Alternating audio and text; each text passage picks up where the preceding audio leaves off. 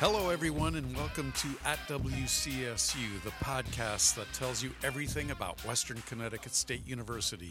I'm Paul Steinmetz here with Pete Puccio, and today we're going to talk with a first, an artist in residence, I believe that's the first, for Western Connecticut State.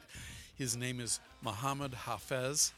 He was born in Syria. He grew up in Saudi Arabia, moved to the United States for early education and college, and he's become a really well-known artist. He's an architect by training, but he's done a lot of art in New Haven and has shown around the country and is bringing that here to the university with an art opening in February, a discussion and seminar in March, and he's been working with our students here for last semester and will be for the next semester. And he was kind enough to join us here on the podcast. So stay tuned. You'll hear all about what Mohammed Hafez brings to this university, what our students have been learning, and that where you can go to learn more about him and his work. All right, Mohammed, thank you for joining us today to talk about your time here at WestConn. Now, you are a Syrian American.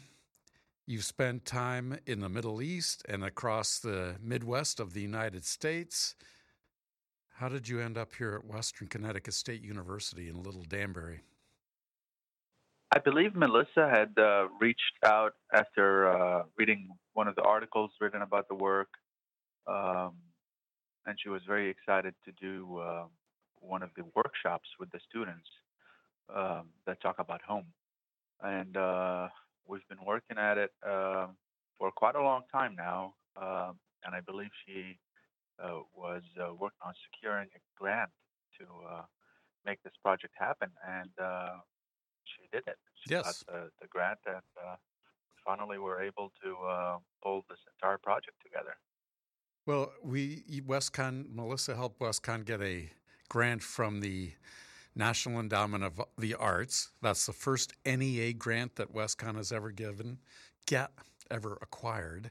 And you work in New Haven, and you're getting pretty famous, right? You were the focus of a film done by New Yorker magazine, which is up for an Oscar in this next season, in whatever category that is, shorts or something. And you've had your work is being reviewed and shown, I think, across the country. So it was a big deal for us. What do you get out of it? What I get out of it is I really enjoy working with universities, and I've been focusing on students in the recent years. So it's that joy with working with tomorrow's leaders. They're a lot more perceptive to other opinions in this age. They're open to discussion. Sometimes they're quite open with their opinions as well. So, we live in a very tough xenophobic times right now. So I figured my best chance to change some of the perceptions out there about, you name it, immigrants, refugees, Muslims, Arabs, Middle Easterns. I checked the mark on most of these. It would be working with university students who are tomorrow's leaders. If I'm able to, put that humanistic bridge between me and them, we would probably avoid another leader coming in the future pulling another, travel ban based on people's religion or looks or origin.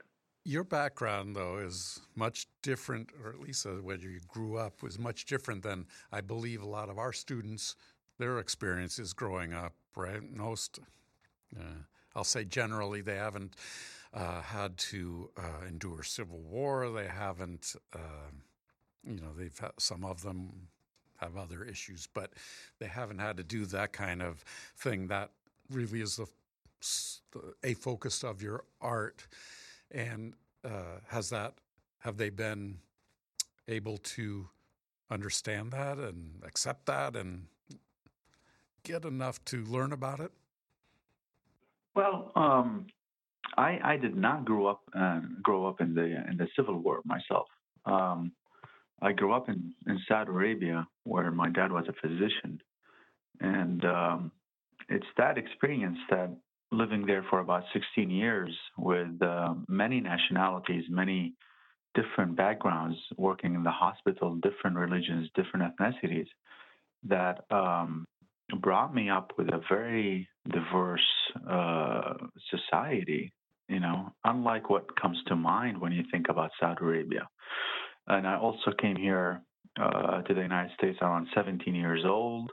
So I pretty much had most of my adult years here in the United States, in the Midwest. So between my childhood and my early adult years, I've met with so many different backgrounds, so many different people, and it gave me the opportunity to understand the other perspective and how it could be manipulated into thinking that refugees or immigrants or Middle Easterns are a threat. Because I grew up here again in the Midwest, so having that said, I approached this as, look, I'm one of you guys. I do happen to be born in the Middle East and grown up in Saudi Arabia, but really, when we interact with each other, there aren't that big differences that are yelling out visibly that we're so different. It's the opposite shock that they notice that, wait a second, this guy is not that different after all from all of us. So that relaxes people, and that opens up hearts and ears for the message. Yeah, that's very interesting and hopeful. Let's talk about your art a little bit. The things that you are doing now that have gotten a lot of notice are based on the experience of Syria, right, and Syrians and the war there. Yeah, correct. Part of the work, yes. Mm-hmm.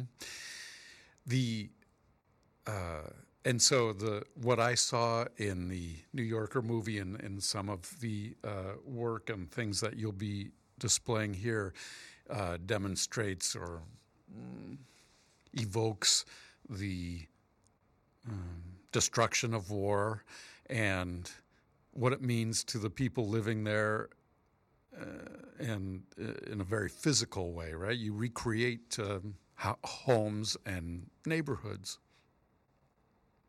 Correct. And yeah, and you are doing that. You'll have an exhibit here at WestConn. Are you doing that with students here too? That kind of thing. What we're doing with students is a larger prompt of what does home mean to you, and obviously each student is going to have a different answer. But I learned that the human experience is about home is not that very different from one another. Pushing the students to investigate what their own homes and their own backgrounds and childhood mean to them brings up pieces of information that later on they notice that there's a common denominator starting to show up between their fellow students.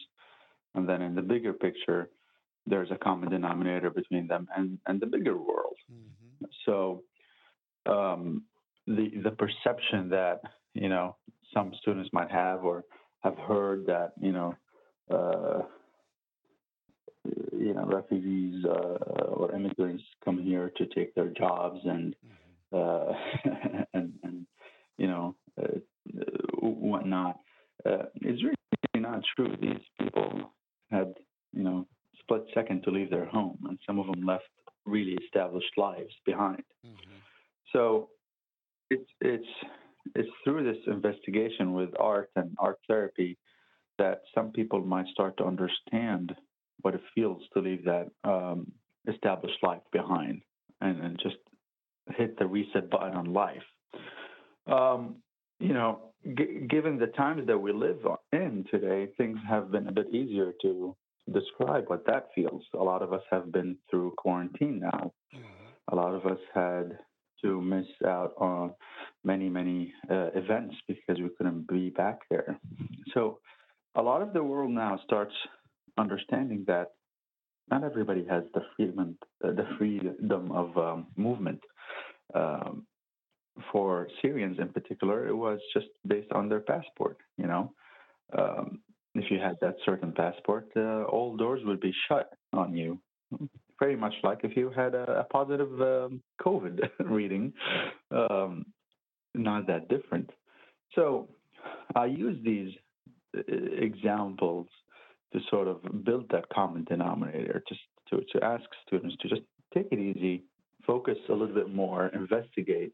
You're students of academia, and you're encouraged to do your own research and analyze the data that you're getting and make your own opinion. But let's not generalize, and let's not move about our life by just following a trend or whatever other people are saying. It's an invitation to really keep an open mind. And to think and really be active in your ideas instead of, as you say, following the trend. And how did you choose Syria? I know you were born there, but you spend most of your life outside of Syria. What made you decide that Syria would be the focus of this stage of your artistic life? Syria is my country. It's my other nationality, and where my entire family is from. And I did live in the country for a little bit before I came to the United States.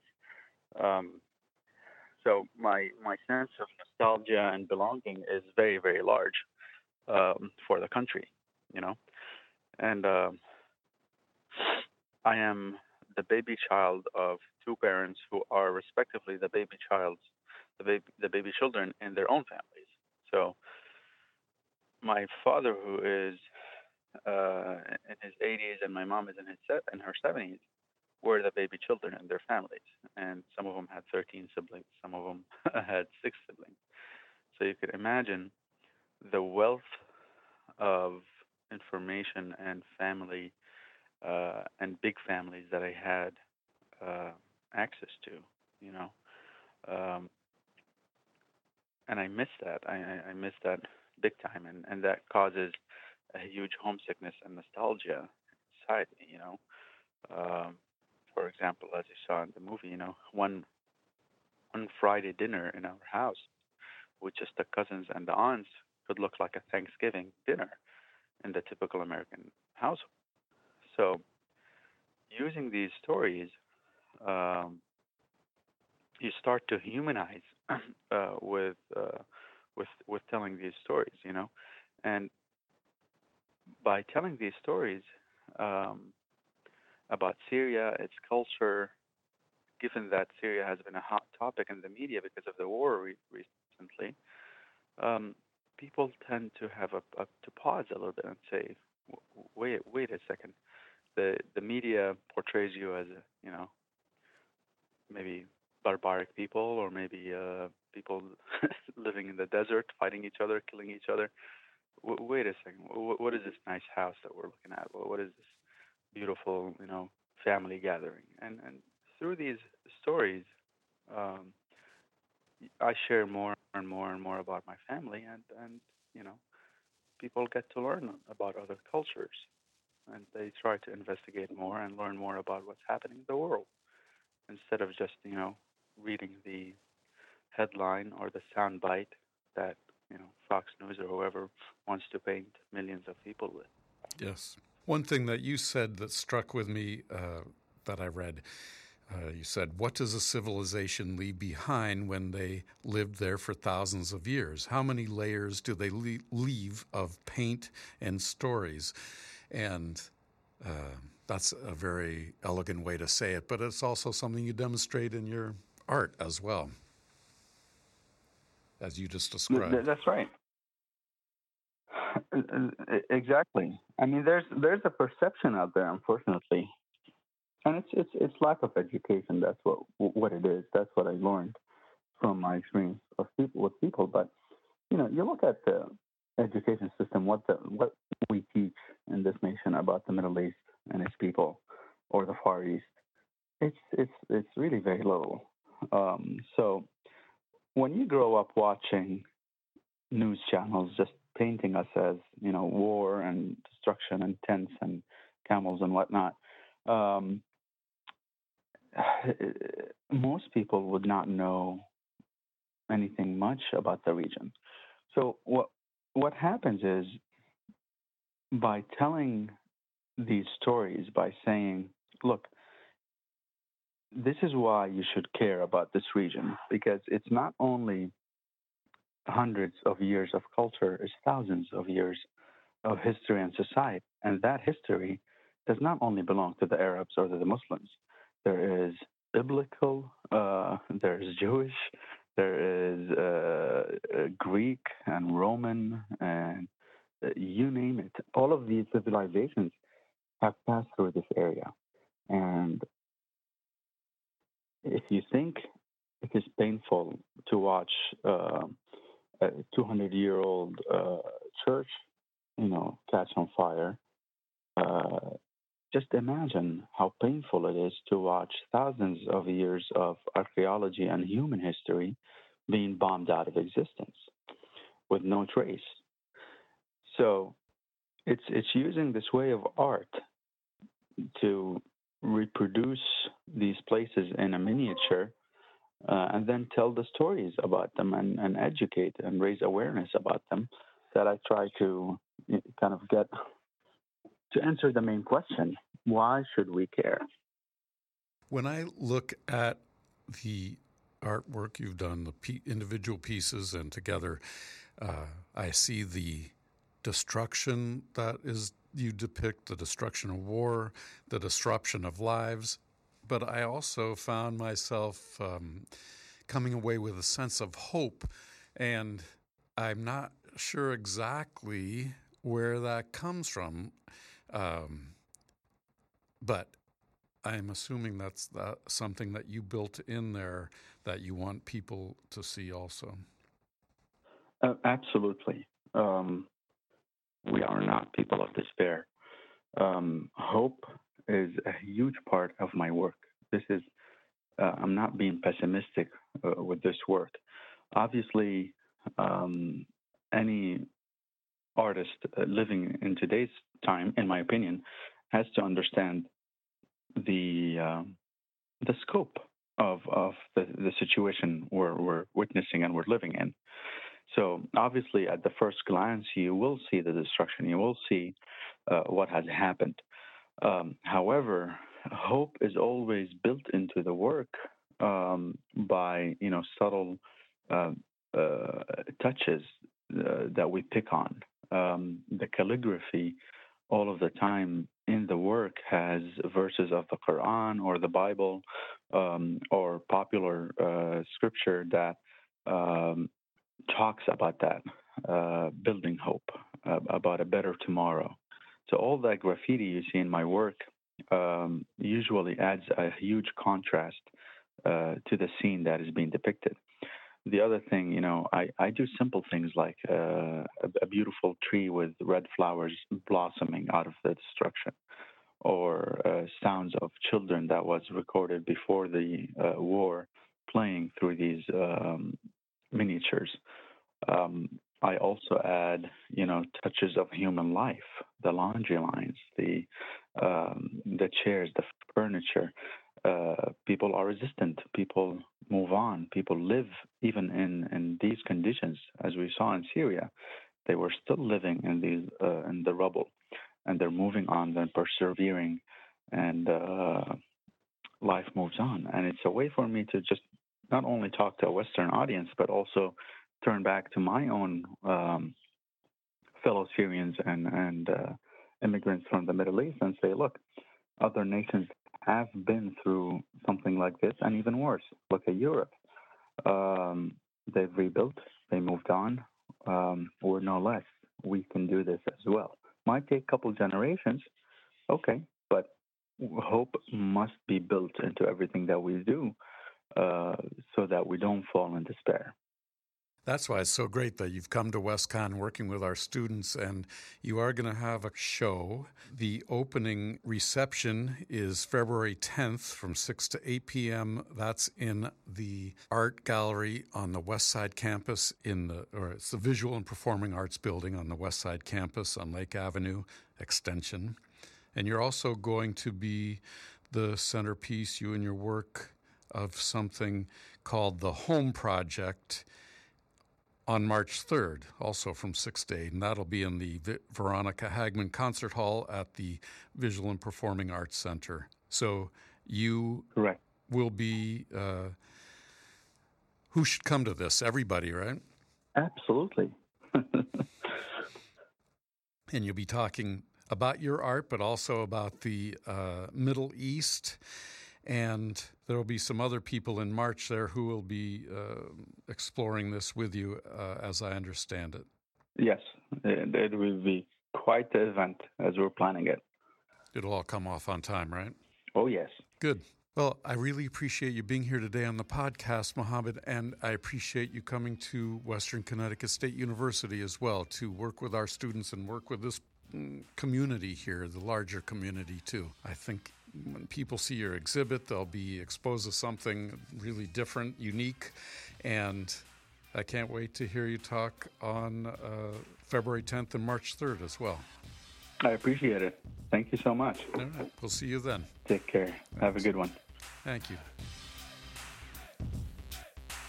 At WCSU is a production of WCSU Media, engineered by Peter Puccio and produced by Scott Volpe. Listen and subscribe on Spotify, Stitcher, SoundCloud, or anywhere you get your podcasts. And please rate and review us on Apple Podcasts. Follow us on Instagram at WCSU Media and on the university's Facebook and Twitter pages. And feel free to reach out to us by email at podcasts@wcsu.edu. Thanks for listening.